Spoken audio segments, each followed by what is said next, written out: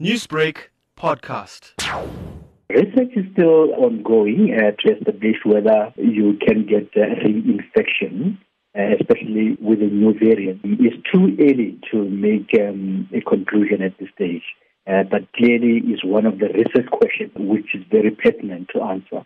At the moment, we don't have conclusive data that support, large-scale reinfection because of the variant. Is there a time frame that can be put to the antibodies that people developed after getting the first strain of COVID-19? Another area which requires more research, we know from literature that even with natural infection, immunity seems to wane in some people. Not everybody, of course. In some people, after a while, we need to establish exactly how long immunity lasts in some people and how long immunity will wane in some people. That is part of ongoing research. And then it applies to the variant that we are speaking about. Because even if we are dealing with a variant, the most important part is that it's not that different, from from the wild type virus. So by and large, it shares many similarities with the wild type in terms of triggering the immune response. Obviously, it will also apply to the vaccine.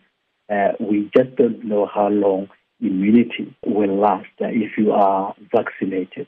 We are set to receive vaccines from India later this month and hopefully more from Johnson & Johnson following on from that and maybe other companies in the coming months. But following on from what you're saying about the antibodies and more research needs to be done following the vaccine being given, what are the actual research already done in the countries that the vaccines are coming from with regard to side effects and efficacy?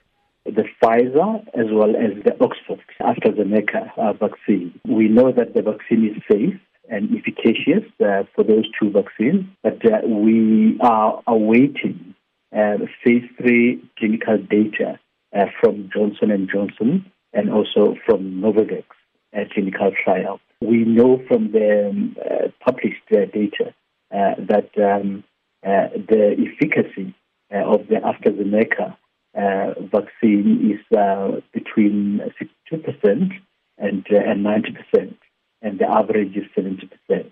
Newsbreak, Lotus FM, powered by SABC News.